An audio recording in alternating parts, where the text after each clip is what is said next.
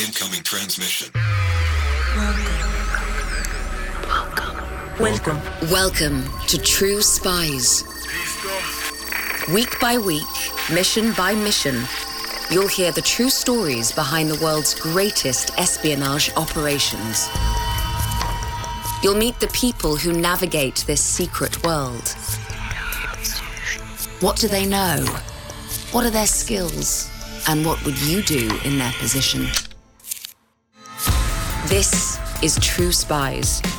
He was the kind of person that could walk out and game's over. This is the guy who betrayed me. This is the person who has just ruined my life, and I'm gonna ruin his. And I thought, he's gonna shoot me. Episode 2, Grey Suit and the Ghost. So it was this game back and forth, and one of us was gonna win and one of us was gonna fail.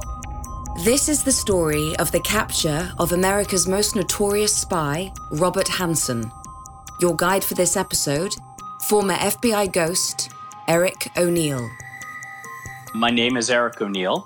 I'm a former investigative specialist for the FBI. That's an undercover operative that primarily engages in surveillance operations. I worked for the FBI from 1996 until 2001. And my code name was Werewolf. He didn't just work on the case, observing his target from the shadows. He was the spy catcher, working side by side with them all. Typically, when you work undercover, to protect you, you're given what's called a legend, another identity, another name, another background. But here, I had to go undercover as myself. From 1979 to 2001, the FBI had been ignoring one of the cardinal rules of counterintelligence. Keep an eye on the people with the keys to the kingdom. For more than 20 years, Robert Hanssen had been handing over critical information to the Russians and undermining America's top secret operations to collect intelligence from the enemy. In 1985, he exposed 3 KGB agents who were working for the Americans. They were promptly sent back to Russia, where they were immediately arrested. 2 of the 3 were executed. But it doesn't end there. In 1992, Hanssen hacked the FBI's computer system and illegally snatched Soviet documents. Remarkably, the FBI had no systems to track access to classified national security information. Hanssen waltzed out of FBI buildings with some of the US government's most sensitive material. A bully, lacking the management skills to climb further up the FBI ladder, Hanssen was moved into a backwater office at the State Department for 6 years and forgotten. He spent his days watching movies and stealing secrets.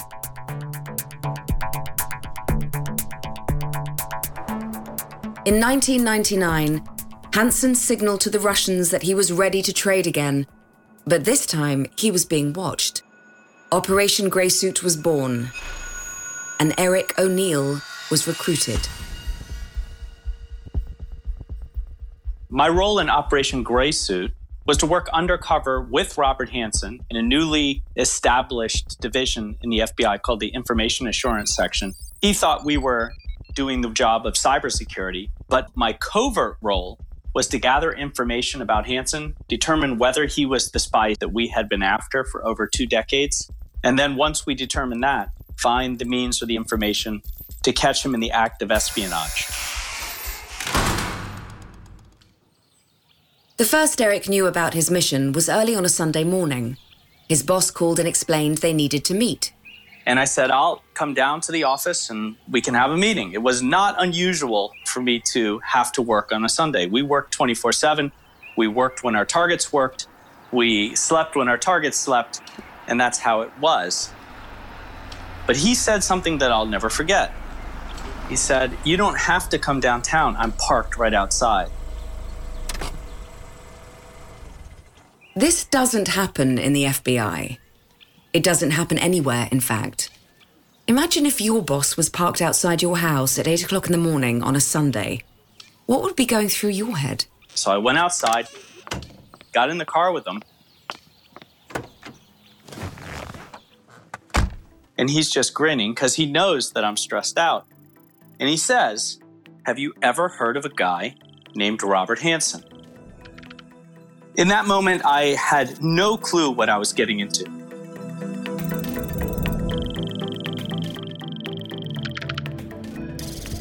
It's 2001.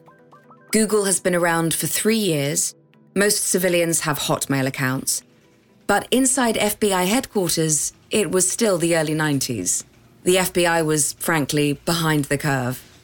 Amazingly, many staff weren't using computers, hadn't been trained on computers, didn't really know what a computer could do, much less understand how to protect the information that moved through their computer systems.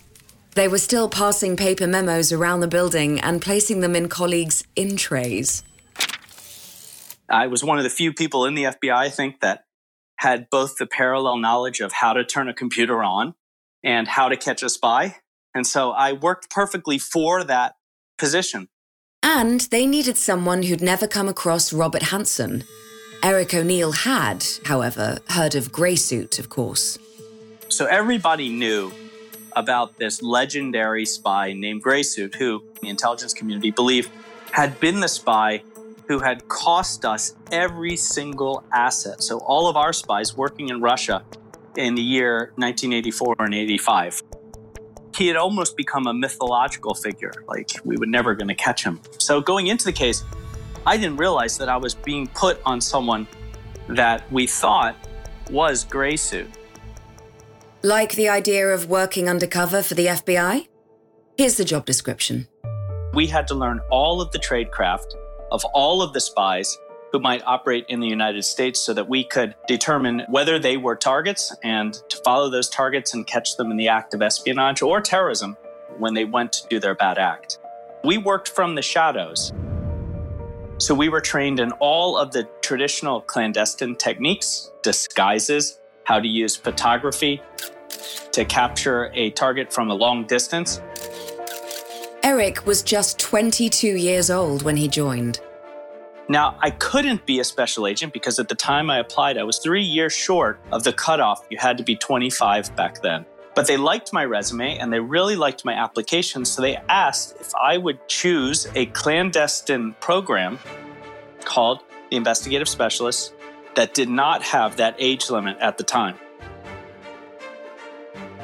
Another word for an investigative specialist like Eric is a ghost. When people imagine a spy hunter, they're not thinking of an FBI special agent. They're thinking of a ghost. Think you might have a knack for ghosting? Here's what it takes.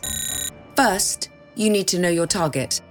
Whether they like coffee or tea, whether they're going to go in a fast food restaurant or they like the high-end places.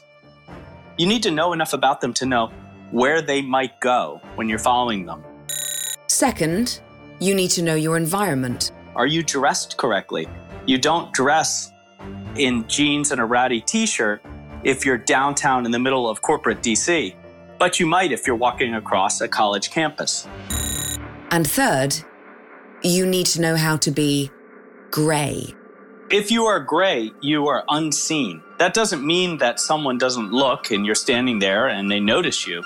That means that when they notice you, their eyes just sort of slide right by because you're nondescript, you're non-threatening, you're non-interesting, you're non-memorable. That means that you have to have the right disguise, wear the right clothing, act the particular way, not look like someone that stands out. And that is a skill that is extremely hard to teach. So the best field operatives who move around following a target on foot have to know the art of being gray. Eric had been doing the job for just a year when he was forced out of the shadows and onto the 9th floor of the FBI headquarters. He was expected, for the first time, to play himself. It was a lonely task. He couldn't tell his former colleagues or his wife what he was up to. The only person he could speak to about the case was his handler, Special Agent Kate Alleman. He reported to Alleman on a daily basis, but most of the time it was just Eric in a room with the enemy. So the first time I met Hansen was my first day on the job, and Hansen was already there. He wakes up early, he gets into the office early, and our first interaction, he just sort of looked at me and then went into his office. I went into his office later and fumbled through our first conversation. I think I asked him how he felt about the Redskins. It was an important season. And he looked at me and he said, "Football is a barbaric sport, and the only people dumber than the players who play it are those who watch it." And I thought, we are just not going to get along.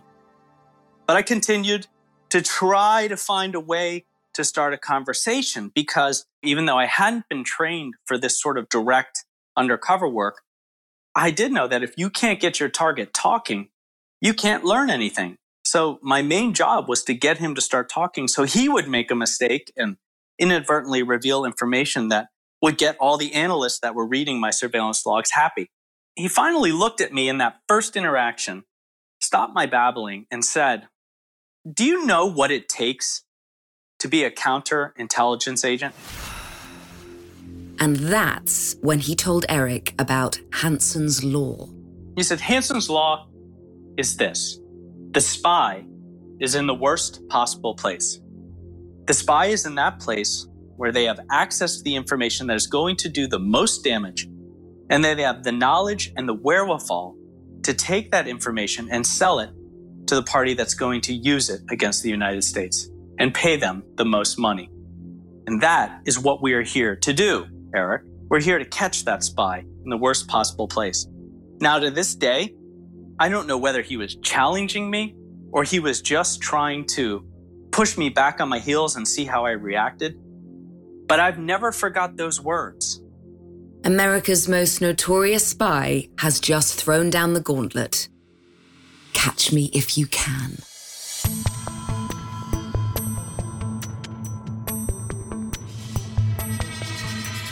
Robert Hanson, then in his mid-50s but looking at least a decade older, was tall and imposing.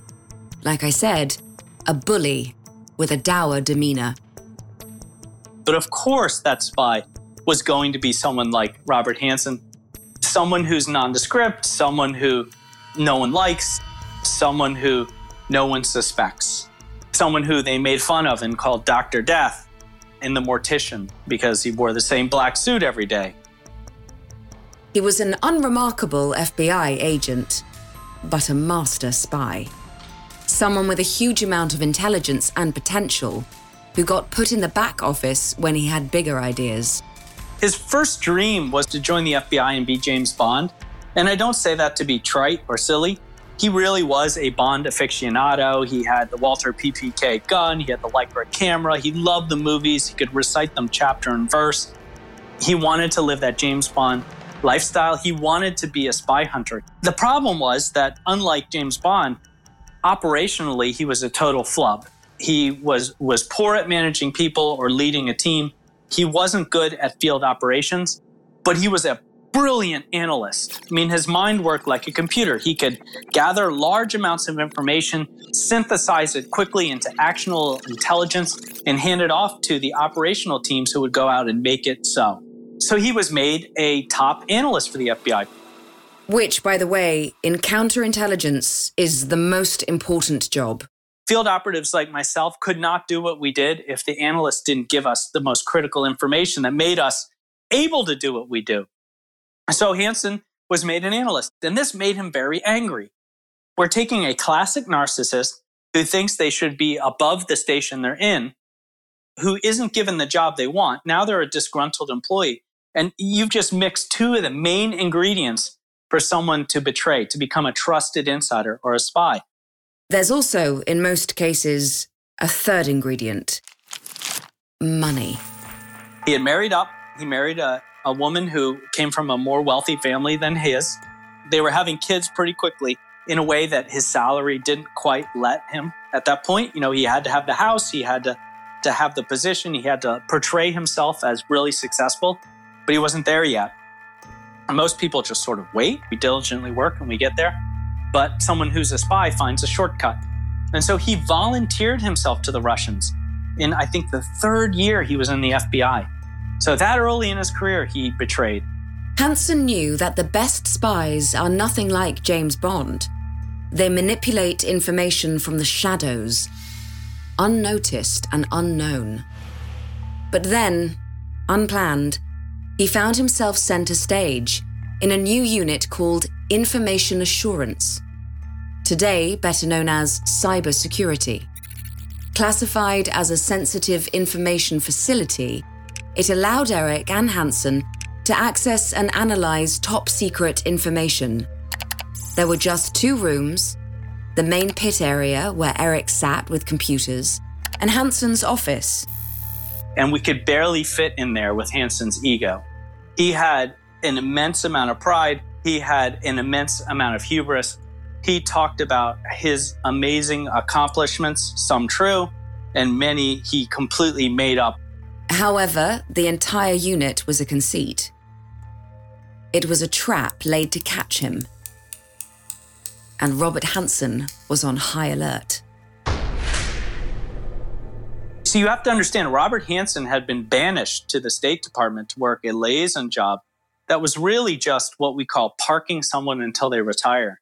And suddenly, at the very end of his career, when he's about to retire and get his full pension, he's not only asked to extend his service, which is an extraordinary event in the FBI, he's asked to come and head a brand new division in the FBI to do exactly what he had been asking to do his whole career, work in computer security and build cybersecurity for the FBI. So, of course, he was suspicious.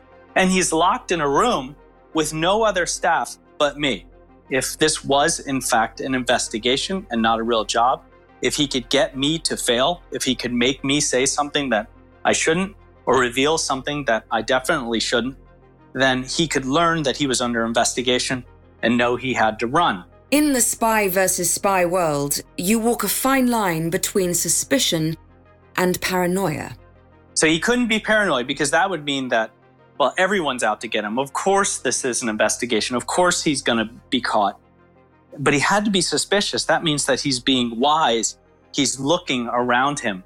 He's watching his back. He's exploring all of the different avenues of attack he had to him to determine whether he was still gray or whether he was going to be in a lot of trouble. And his point of attack? That was Eric from day one. He threw a legal pad across the desk toward me and handed me a pen and told me that I would need to write down my bureau name, my social security number, and my address, and then my wife's name, her social security number, and then while I'm at it, put down my parents and their address. He might need that, just in case. And that made me feel very exposed and very uncomfortable. Hansen had to be the alpha male in the room, and so he looked for every opportunity to assert his dominance over Eric, including answering his phone. Juliana and I had just had a pretty big fight, and I was upset. And of course, I had to turn that off and switch back on my Eric O'Neill Information Assurance working for Robert Hansen persona, right? So you had to take all of that anger from this fight I just had with my wife and bury it deep and then go into the office and do my job. So I prepared myself. I walk in the office and he's on the phone. Not just the phone, but he's on my phone, my personal desk phone. And I realize within a moment or two, he's smiling and laughing on the phone. He's talking to my wife as he's saying, "Oh, well, Juliana, it's so nice to talk to you." Your aggressive, dismissive boss, who you suspect to be America's most wanted, is on your personal phone, flirting with your wife. Not only that, but you've been using your wife as an excuse to call your handler, Special Agent Kate Alleman, and now he knows your wife's voice. How would you react? There's nothing you can do in that situation other than stand there, with your hands at your side, trying not to make fists and wait for it to be over. And I remember saying, why did you answer my phone? And he said, well, it rang. So I picked it up and I said, Eric O'Neill's phone. Isn't that funny? I later asked Juliana, what was that like? And she said he was really weird and creepy and was asking me questions about what it was like to grow up in East Germany and whether I spoke Russian. And, he speaks a little Russian. So it was this game back and forth, and one of us was going to win and one of us was going to fail.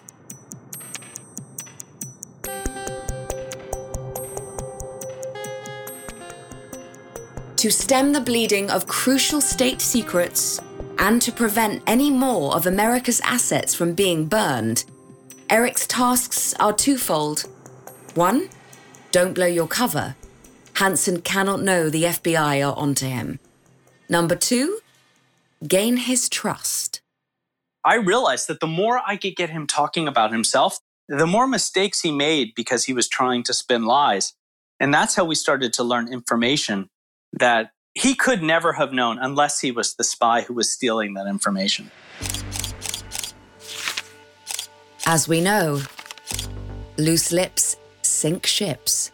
The first clue that we had that Hansen was the spy we were after, that he actually was Gray Suit, was when he started talking, boasting really, about how the FBI fails at the last minute because they're not able to rapidly make decisions and act.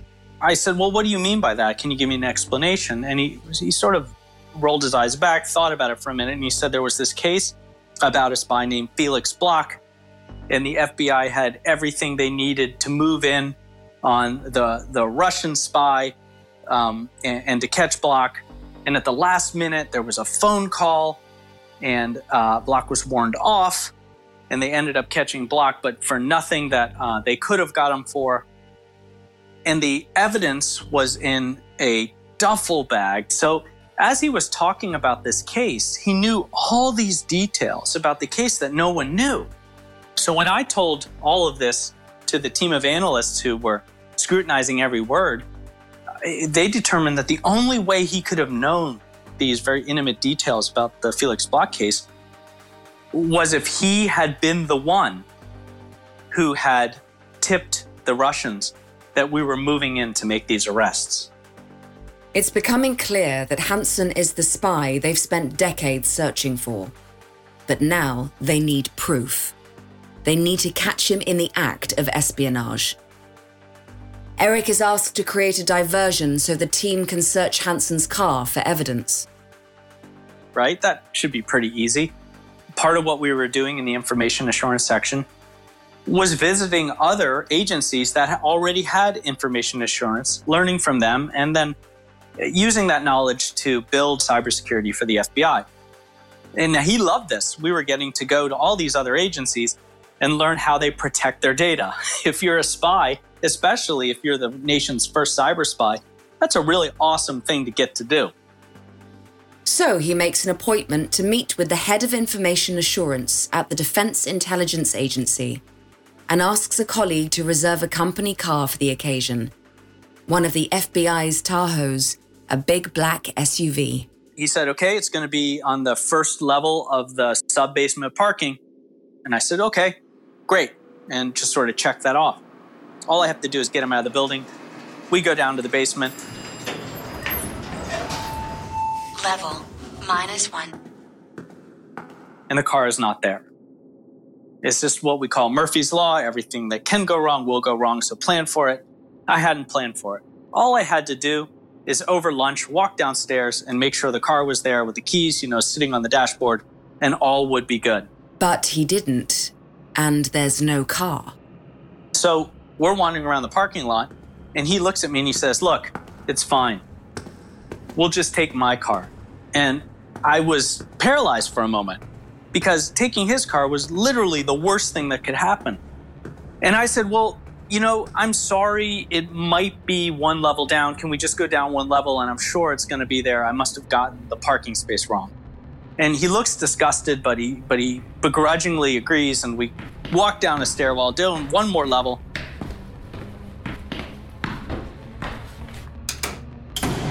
Now he's getting more angry, and the car's not there.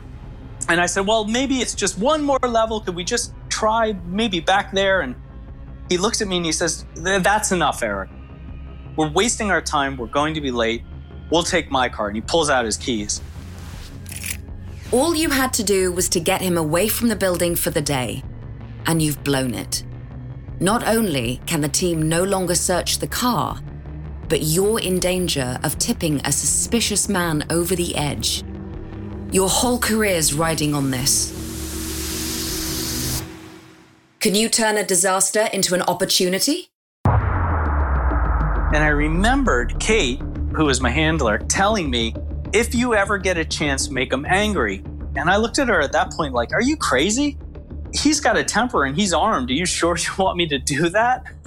That could escalate. And she said, look, we got to know how he'll act if we get into an arrest situation. So look, if you're in a controlled environment and you get a chance to do it, do it. And so I shrugged my shoulders at that moment. I said, well, okay, can't get that car searched, but I can make him angry because he's already pretty pissed off. So he's walking toward his car and I said, hey, wait. And he stops and turns around and I said, we're not going to take your car. And he looked at me and he said, what? And I said, yeah, we're not taking your car. I'm not showing up at the DIA in your ugly, beat up, old silver Ford Taurus that you should have replaced years ago. That's embarrassing. We're going to walk around this garage until we find that Tahoe and we're going to arrive the way we're supposed to arrive. And he was poleaxed. He was stunned. He didn't say anything. His mouth just sort of moved. And then slowly his shoulders hunched and his frown turned into a scowl and his eyes narrowed. And I realized I was in trouble. And in seconds, he crossed the parking lot. He had me by the lapels of my suit. He's lifting me up on my toes and he's spitting, screaming in my face. Why do you insist that we not take my car? Why do you insist that we waste our time wandering around this empty parking lot looking for a car that isn't there? And I realized that, hey, I can check that box. I made him angry. He overreacts when he gets angry. But, we can add that to his psych profile. Which is all very useful, but hardly going to help Eric in his current situation. He's in trouble. How would you wriggle out of this one? I did what you do to any narcissist or person with a huge ego. I placated them. I kind of just put my hands up and I said, hey, boss, whoa, relax. It's not about your car and it's not about you. It's about how we present you to the DIA. You're a supervisory special agent. You're a section chief. We can't show up in your personal vehicle.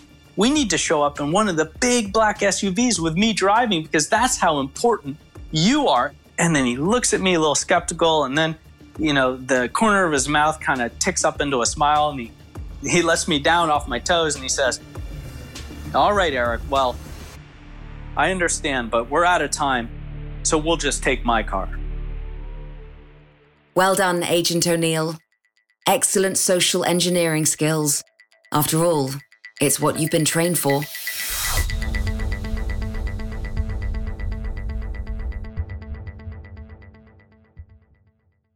Hello again, True Spies listeners. This episode is made possible with the help of June's Journey, a thrilling detective game which you can play right on your phone. If you're a True Spies listener, it's safe to assume you're interested in clandestine missions, investigative adventures, and deciphering the latest mystery. You can find all of this in abundance and more in June's Journey. In the game, you'll play as the plucky June Parker, an amateur detective in the roaring 1920s. Poor June is set to investigating in order to find the truth of her sister's untimely murder. I don't want to give too much away, because the fun of June's Journey is seeing where this twisting story takes you. But I've just come to a grisly conclusion, thanks to working alongside other real players online as part of a detective club. Take heed, though. Not everyone wants to be June's friend. Discover your inner detective when you download June's Journey for free today on iOS or Android.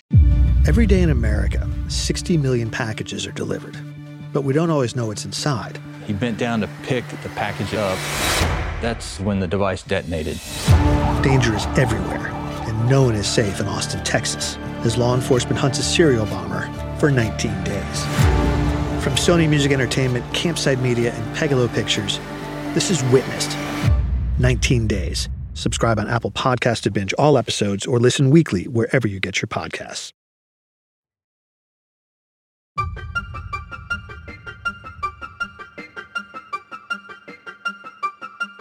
Eric O'Neill may have been a relative newbie in the FBI, but the desire to serve his country was in his DNA.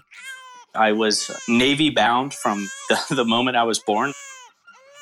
I was born into a Navy hospital, and my father and his father and countless uncles and relatives all were naval officers. Left 5 degrees rudder. Left 5 degrees rudder. Approach 205. I chose at the very last minute not to go to the Naval Academy. Order to helm, sir. And I think that is one of the reasons that I leapt into the FBI. I have always been fascinated with espionage, with the cloak and dagger world of spies. I think at a very young age, I gravitated toward that sort of career. I knew that I wanted to serve my country. But who could imagine that at the age of just 22, he would be working undercover on a case that would define his career and seriously jeopardize his marriage? At the time I was in the Hanssen investigation, I wasn't only working for the FBI, I was going to school at night at George Washington University Law School. So I worked in a high-stress job against the most damaging spy in U.S. history. And then I had to go to law school and try to get good grades. And I was getting no sleep, which meant that I wasn't a very nice person when I was home. And that's part of what happens in undercover work. It's like being an actor. You have to play that role. You know, I was a good employee. I did my job. I didn't really grumble and complain that often. You hold in all the stress and all the angst inside, and you tend to let it out when you feel safe. And unfortunately, that's when you're home. And so I wasn't the best husband I could be. Compartmentalizing his life and keeping secrets from everyone. This intensified when Eric realized just how important the case was. So I had to type up these surveillance logs every single night and hand them in. And at one point, I sat with Kate and I looked at her and I said, what is the point of these? Is anyone even reading them? And she looked at me and said, yes, the director reads them every morning. That's the then director of the Federal Bureau of Investigation, Louis Freeh. This was as serious and significant as any operation could get.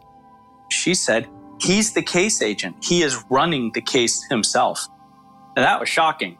That meant that this was the most important case that the FBI was running at that time. And I would later learn, of course, that it was the most important case we have ever run. It suddenly became real, and I knew that I had to catch him. I had to win. But to do that, he has to flip the narrative. He has to take control and turn his adversary into his friend. In the beginning, he was very brash, quick to anger. He could also call me all sorts of different names. His favorites were idiot or moron. And I just took it. And slowly, I showed him that I understood computer systems. I understood computer security. We're both Catholic, which was another connection. One of the reasons I was recruited was for my faith. Now, no one told me that until much later. No one could tell me that because you're not supposed to, especially in government, merge the religious with the political. But here I was recruited for the faith. I didn't know it. I learned it during the case. And I didn't feel comfortable using it in order to win this case. But that's what undercover work does to you. Almost nothing is sacred in spy hunting. You have to gain respect. You have to win trust. You have to outplay the player. If faith is your edge, you've got to use it. Which is how Eric found himself one lunchtime in church, kneeling next to a master spy. He was scrutinizing me as we prayed the Lord's Prayer, the Our Father, and I knew, as I was saying it, if I made one little mistake, then there would be a problem.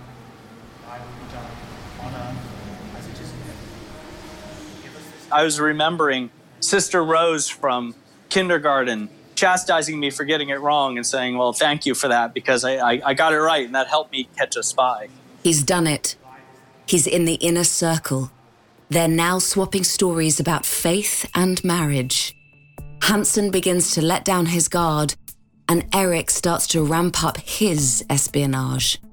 He takes a risk and searches Hanssen's bag when he's out of the office. He finds a passport, financial statements, a computer disk, and a cell phone he hadn't seen before. On the disk are 2 letters to the Russians. It's enough for them to know that a drop is imminent and that the information detailing it is on Hansen's Palm Pilot, a device, Eric notes, he talks about more than his wife or children. Eric has to steal it. It was a Palm 3X, and he kept this thing in his left back pocket. Now that's important because it was way too big to put in a back pocket. It would distend the back pocket. When he pulled it out of his pocket, his pocket would kind of sag, like an old balloon. And when he sat down, he'd have to pull it out or he'd hurt himself. So every time he sat down like clockwork, he would pull this device out of his back pocket and he'd reach down to the left of his desk without even looking. He'd done it so many times and slide it into a pocket of his bag. And he kept his bag right in that same spot every day. He would come in the morning, he'd put his bag there, he would hang up his coat, he would sit down at his desk, he would pull out his Palm Pilot, he would put it in his bag over and over again. And when you're undercover and your job is to catch a spy, one of the big parts of that job is observation, watching for the clues, watching for those things that might lead you to the evidence or that information that's going to help you catch them.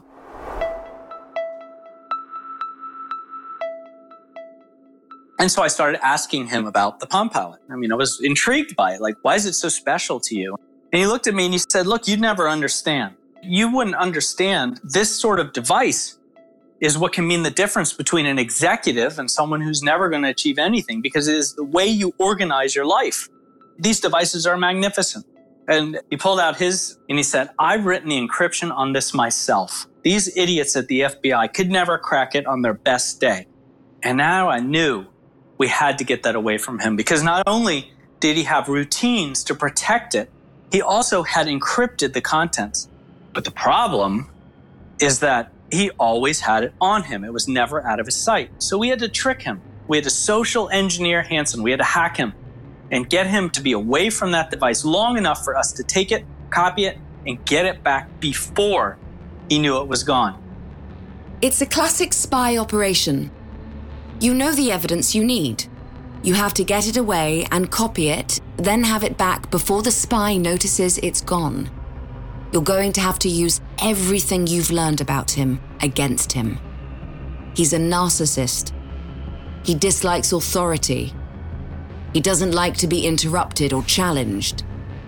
He doesn't like certain people at the FBI. He feels that he should have been higher in his career than he was. And you also know he really likes to shoot guns. Now what's your plan?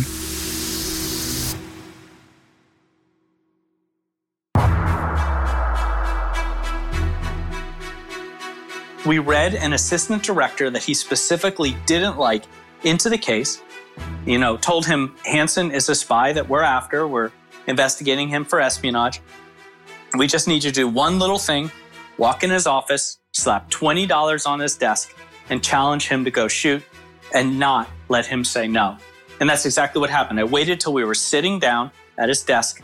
I clandestinely, where Hansen couldn't see, under the desk, sent a quick page to an asset I had, telling them, he's sitting down, let's go.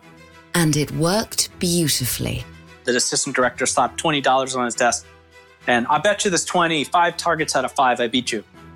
And Hansen looked at the money and looked at him and thought about it, but then said, no, now's not a good time. I could tell he was very agitated, but of course he can't yell at his boss.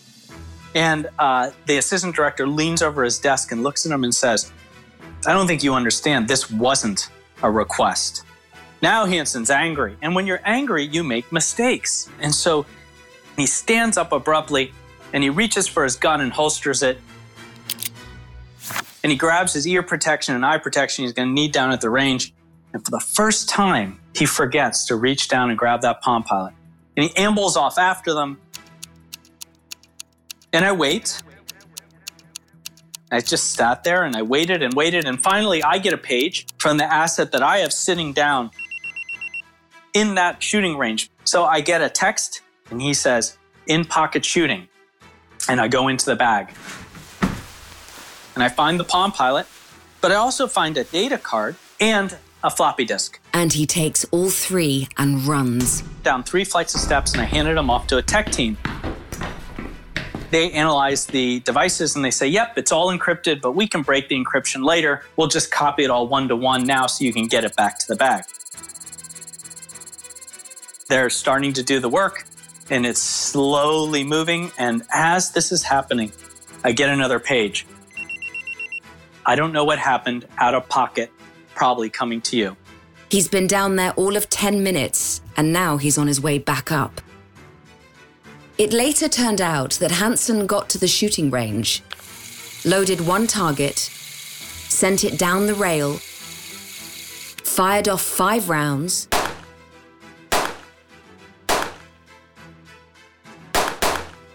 paused, holstered his weapon, pulled the target back, and then turned around and left.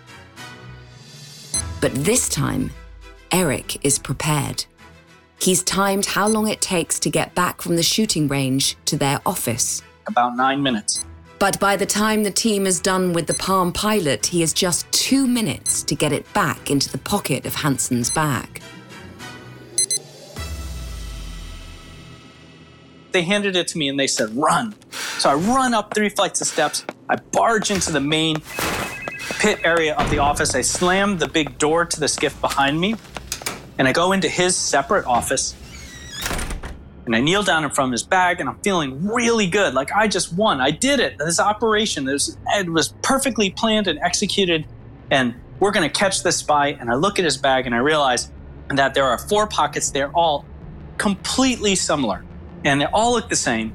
And I've opened all 4 and I have 3 devices and I have no clue which pocket it went into. Tick, tock, tick, tock. This is your James Bond moment. You've now got less than a minute before he comes through that door and finds you. You've got 3 items, 4 pockets, and you can't remember where they go. What's going to help you? Do you take a chance? A huge chance, knowing the importance of this operation? Do you stall him? Do you watch it play out to give you time to plan a next move? Or run?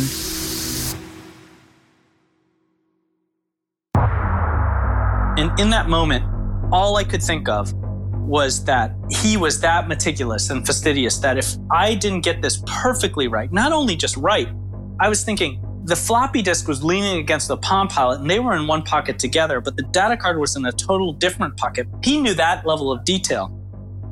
And I'm trying to search back through my mind or like self-hypnotize and just remember. I'm really, really stressed. My heart is slamming in my chest. And I hear him coming through the big outer door.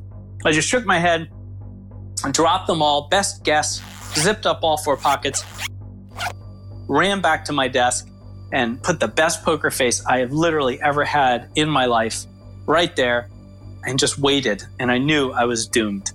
And he comes through the door, he sweeps through the office, glares at me, goes into his office and slams the door so hard that the pictures on the wall rattle. And I was just thinking, why am I still sitting here? I am so dead. He had blood on his hands for our spies who were murdered in Russia when he turned them in. He was the kind of person that could possibly walk out and, no, game's over. This is the guy who betrayed me. This is the person who has just ruined my life and I'm going to ruin his. That was the thing running through my head. And I thought, he's going to shoot me. He comes out of the office. He leans over my desk and looks right at me, inches from my face, and he says, were you in my office? And I just, cool as a cucumber, shrugged my shoulders, looked at him and said, yeah, I was in there. I put a memo in your inbox. Didn't you see it? And he just glares at me. Finally, he stands back up and he says, I never want you in my office again. He grabs his coat and his bag and he leaves for the day. 3 days later, he made his final drop to the Russians, and that's when we caught him.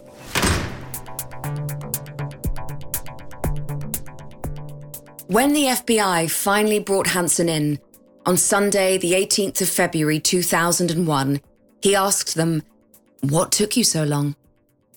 In March 2002, Robert Hansen pleaded guilty to multiple counts of espionage. In exchange for taking the death penalty off the table, he agreed to cooperate truthfully and fully during intelligence community debriefs, and to provide the FBI with all information regarding his criminal activity and espionage. He has never explained why he did it, or why he carried on for so many years when he no longer needed the money. But Eric O'Neill thinks he knows why. But he loved it. It was the thing that made him feel like he belonged to something bigger than him. It was the thing that made him feel that he was the best at something in the world. No one was better. And he knew that it was going to make him immortal. And it did. It made Eric's career too.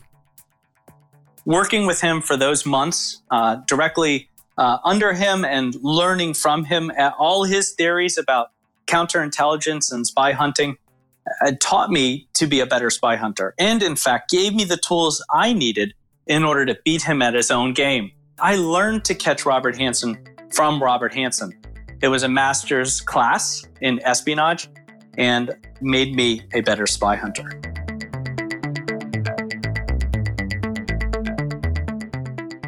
So there we have it. A masterclass in espionage. Oh, and by the way, Eric did his job so well that Robert Hanssen left a special message for the Russians in his final drop.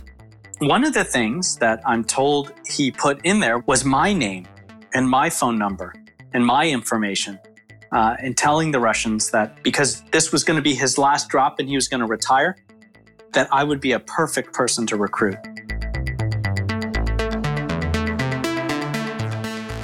I'm Hayley Atwell. Join us next week for another encounter with true spies. We all have valuable spy skills, and our experts are here to help you discover yours. Get an authentic assessment of your spy skills created by a former head of training at British Intelligence for free now at spyscape.com.